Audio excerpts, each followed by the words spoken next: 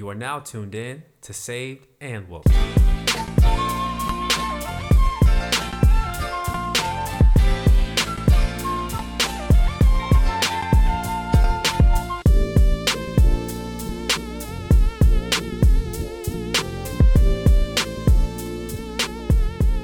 brother saved and woke.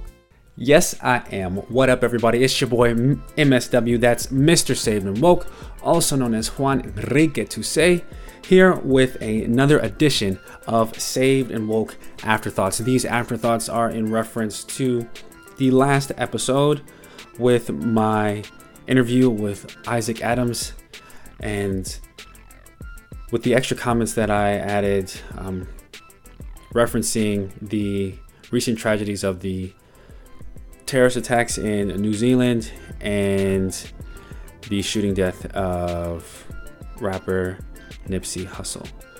All right, so as usual, I'm just going to go in order, addressing certain things that were brought up in the episode, or clarifying certain things that I said, or maybe that Isaac said in our conversation. So first, I want to be clear about when I said the comments about bringing our Christianity and other philosophies to, or I made a comment about bringing Christianity and quote unquote other philosophies to light, and just giving them further explanation by talking about how they relate to current events. I'm listening to that now. I don't know why I said that phrase, other philosophies.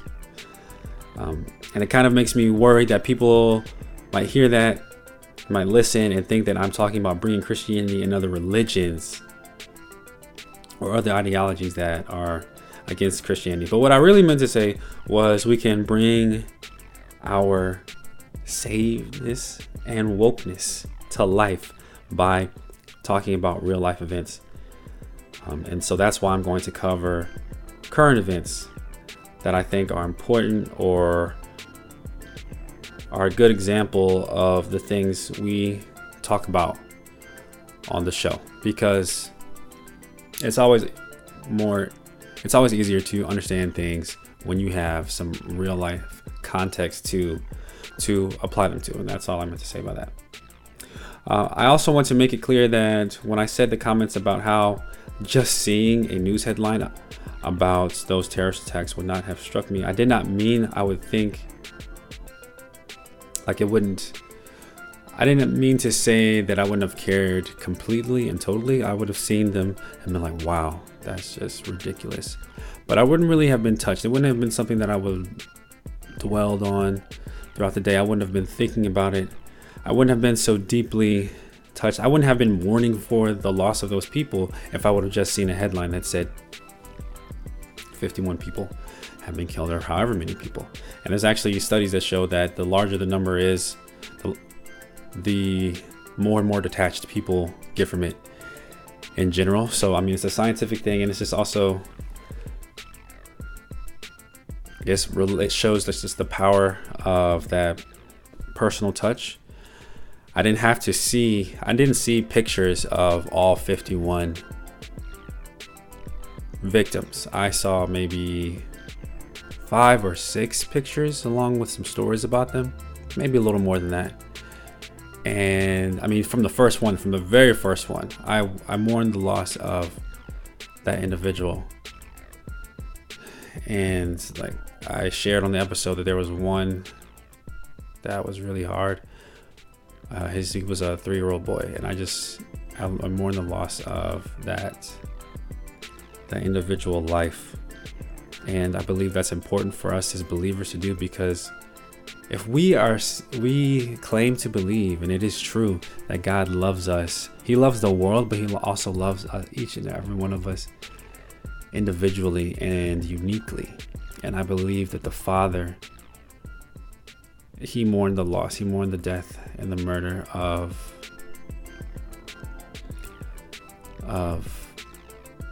His image bearers in New Zealand that day.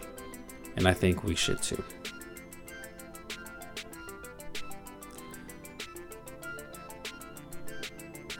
I also referenced the murder of rapper Nipsey Hussle, and I didn't really give a lot of context as to why I was bringing him up, other than that we should mourn when people are mourning a loss. And another reason why I began to mourn Nipsey's death was, and to be honest, I really had not heard of him until his murder, and I wish that wasn't the case, but I'm not as connected or plugged in to the culture as I would like to be. One thing that I always joke about with Monique is how it's really difficult for me to find new music that I like. I'll find some music and I'll download them. I'll download the songs, and then that'll be my playlist for years. So I think just by virtue of him just being a rapper, I just didn't know about him. But then I found out just by seeing people's posts about him, just seeing how people that I respected, how hurt they were by his death. I started to look up, what was he all about? And yes, he was a rapper, but most people were not. I didn't hear people talking about his music. He was an advocate for social change on a very practical and personal level. So he was gaining success. He was obviously a successful rapper, but he was from LA, definitely. I don't remember where exactly, but basically he was from an area that was like in the middle of gang territory. And but what he was doing, he was reinvesting, and he was revitalizing that area. That's one of my personal goals, to reinvest and revitalize marginalized and neglected areas. And I could just see that he had a heart for he wasn't just out there trying to get rich or die trying for himself. He was, being all that he could be for the betterment of himself first, yes, but then also to bring his community with him. And that's one of my personal goals with this show. I'm not just going to be on this podcast talking. I became a social worker. I started the program for the School of Social Work because I want to do exactly that. And I was just like, wow, man, because people out, of course, I'm not sure whether or not he was a believer or not, and I'm not saying that we should go and emulate everything that he did, everything he said or stood for, but in that regard, I was just like, wow. Because when I see people like that, I'm like, wow, they would be so great as a leader in the body of Christ if they were saved. And it's just sad to see someone like that go. And like I said, I think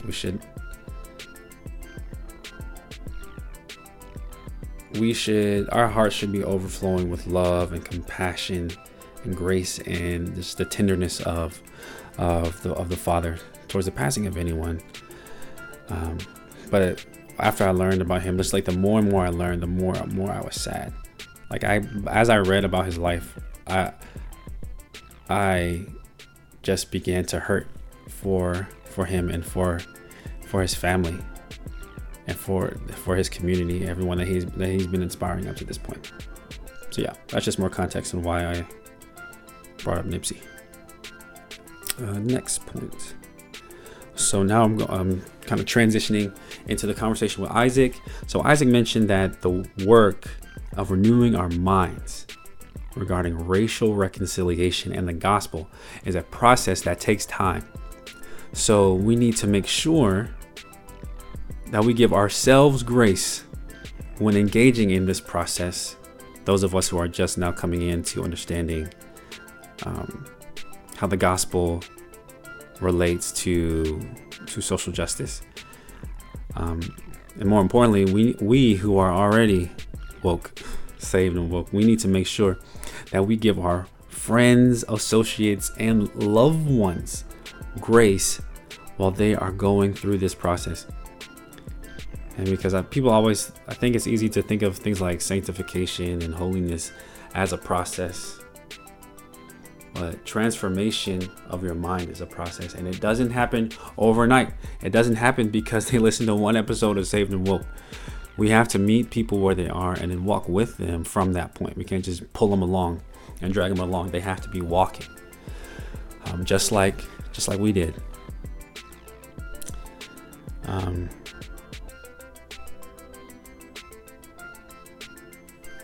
Next, at one point, Isaac also referenced, he said when he was giving advice to people who are kind of on the fence with the Saved and Woke thing and like, I don't really understand, but they're maybe trying to come into more understanding or just trying to see what we're talking about. He said when people of color, he was specifically referencing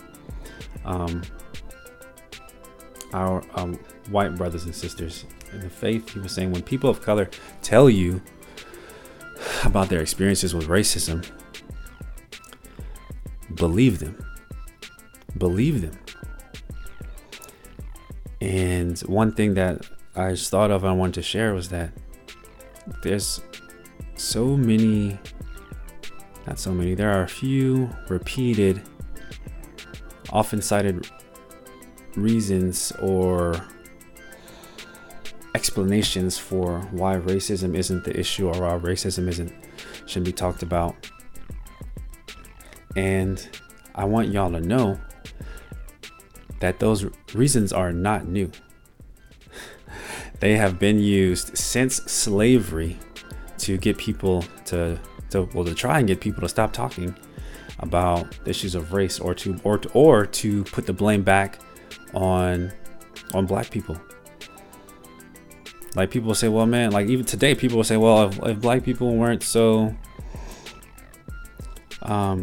lazy and they were more industrious, and if they just took advantage of what was around them, then they wouldn't be in the position that they were in right now. People say that now, but people have been saying that since slavery.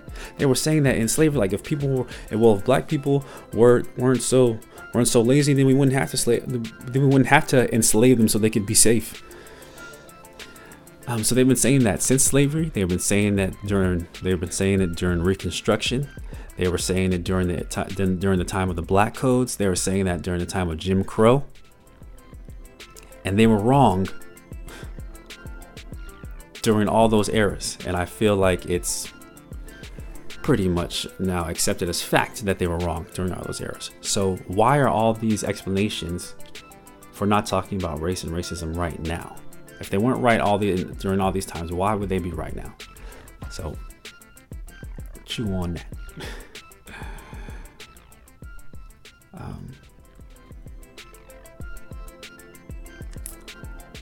Next, Isaac, he referenced this brand of wokeness that he doesn't think that he's like increasingly concerned of, and I know exactly what he was talking about. That was also, so in addition to wanting to start the podcast because of people always presenting saveness or Christianity and the consciousness of the need for social justice, for always being presented as mutually exclusive. That's one reason why I started the show. Then I also wanted to start the show because of that brand of wokeness. It's like, yo, I'm woke and these people are woke, but they are not. Well, I would say they are conscious of some things, some needs for change. But yeah, that wokeness where like basically I think he and I were both referencing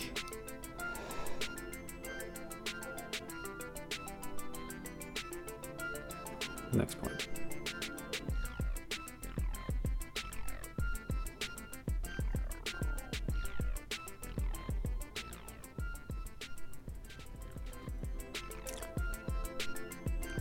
So yeah, I mean, the main reason I brought on Isaac is because I heard his podcast. I loved it, and I'm a fan of his. I'm a fan of that podcast, and he's really, his message and his work on the podcast have really, like I shared, convicted me and made sure that I always pray, not just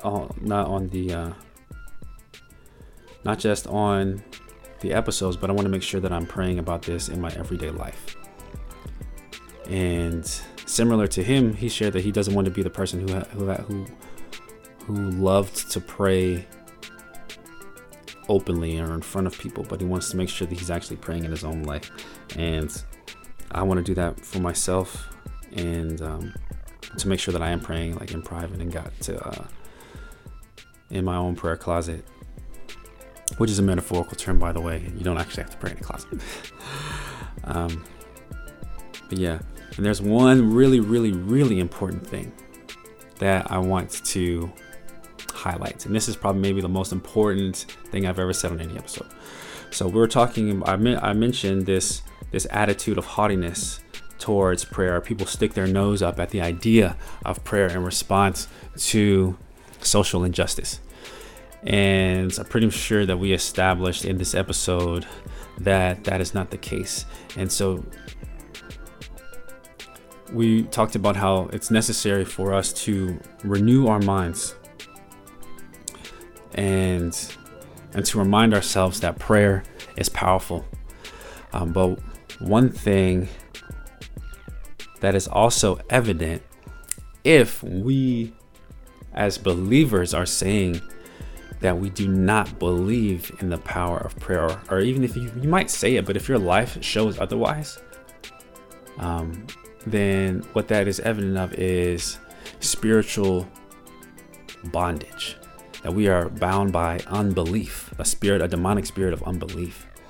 And we need to confess it, renounce agreement with that spirit, come out of agreement with that spirit, and then cast it out. And I know some people might be thinking like, Juan, what are you talking about? We can't be bound as Christians because Jesus set us free. He whom the Son sets free is free indeed, and the work of Christ is done. So I don't know what you're talking about, man.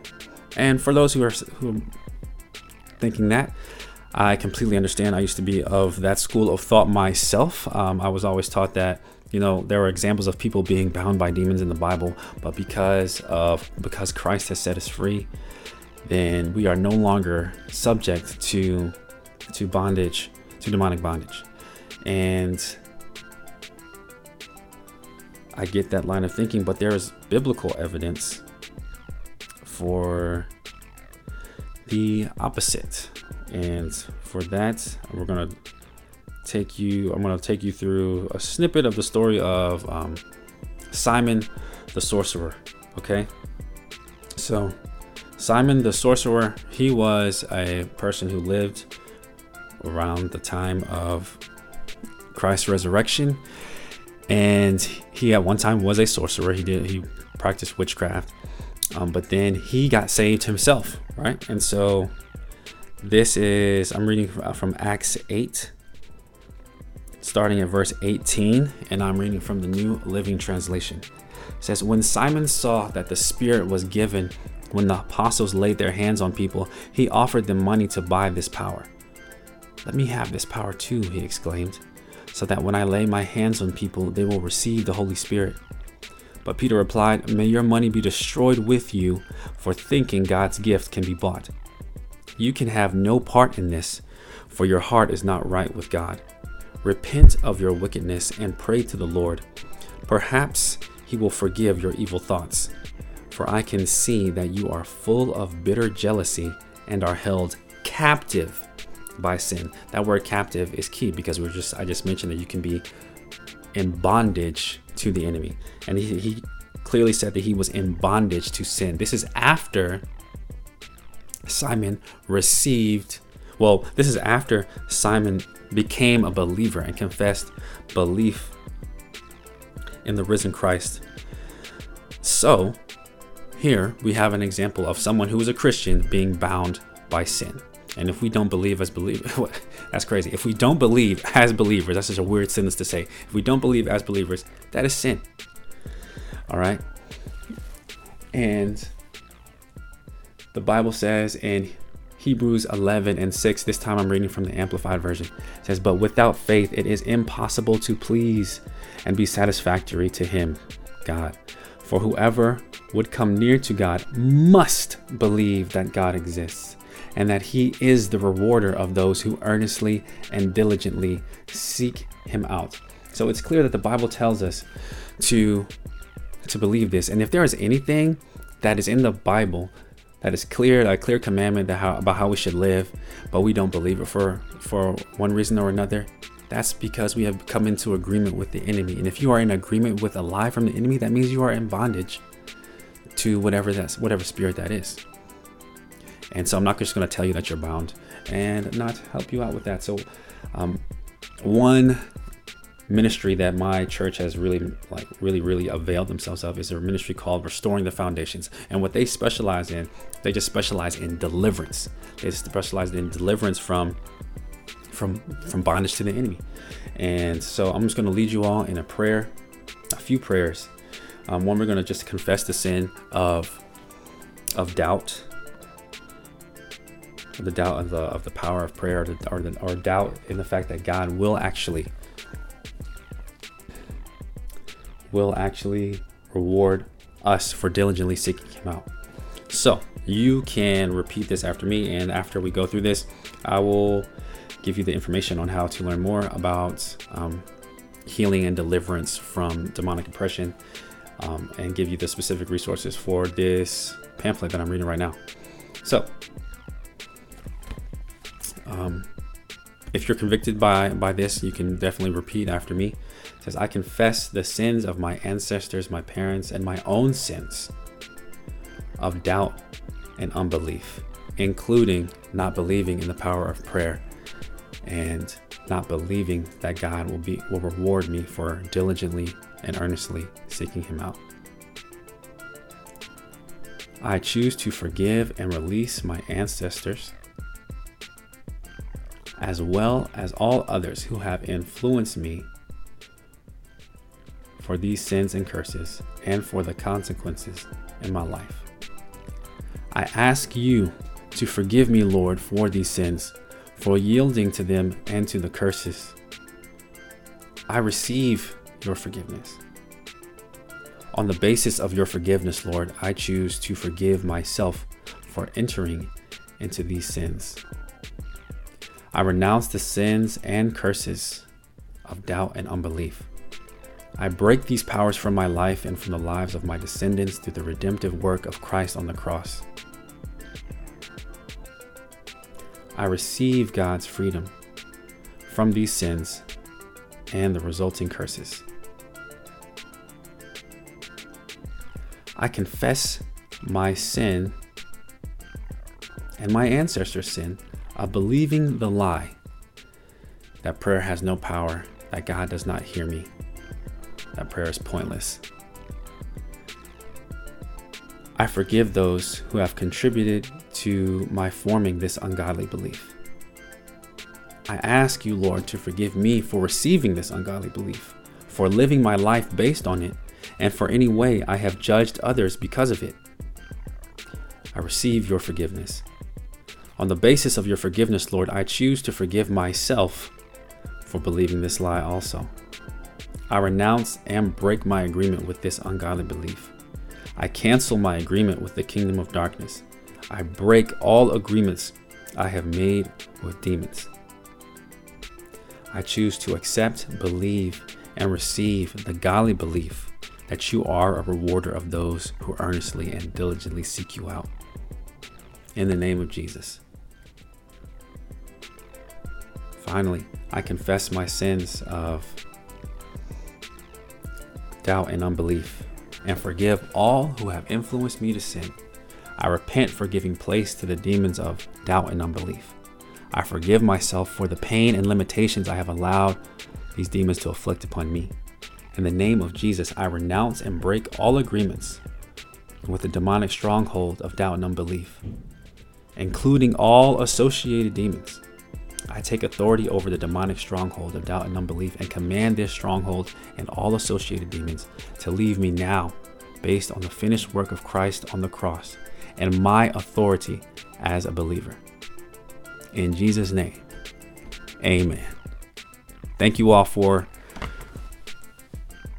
listening today. And I just praise God for everybody who joined in that prayer. You are now free from bondage to doubt and unbelief. Now, it's important to continue to renew your mind.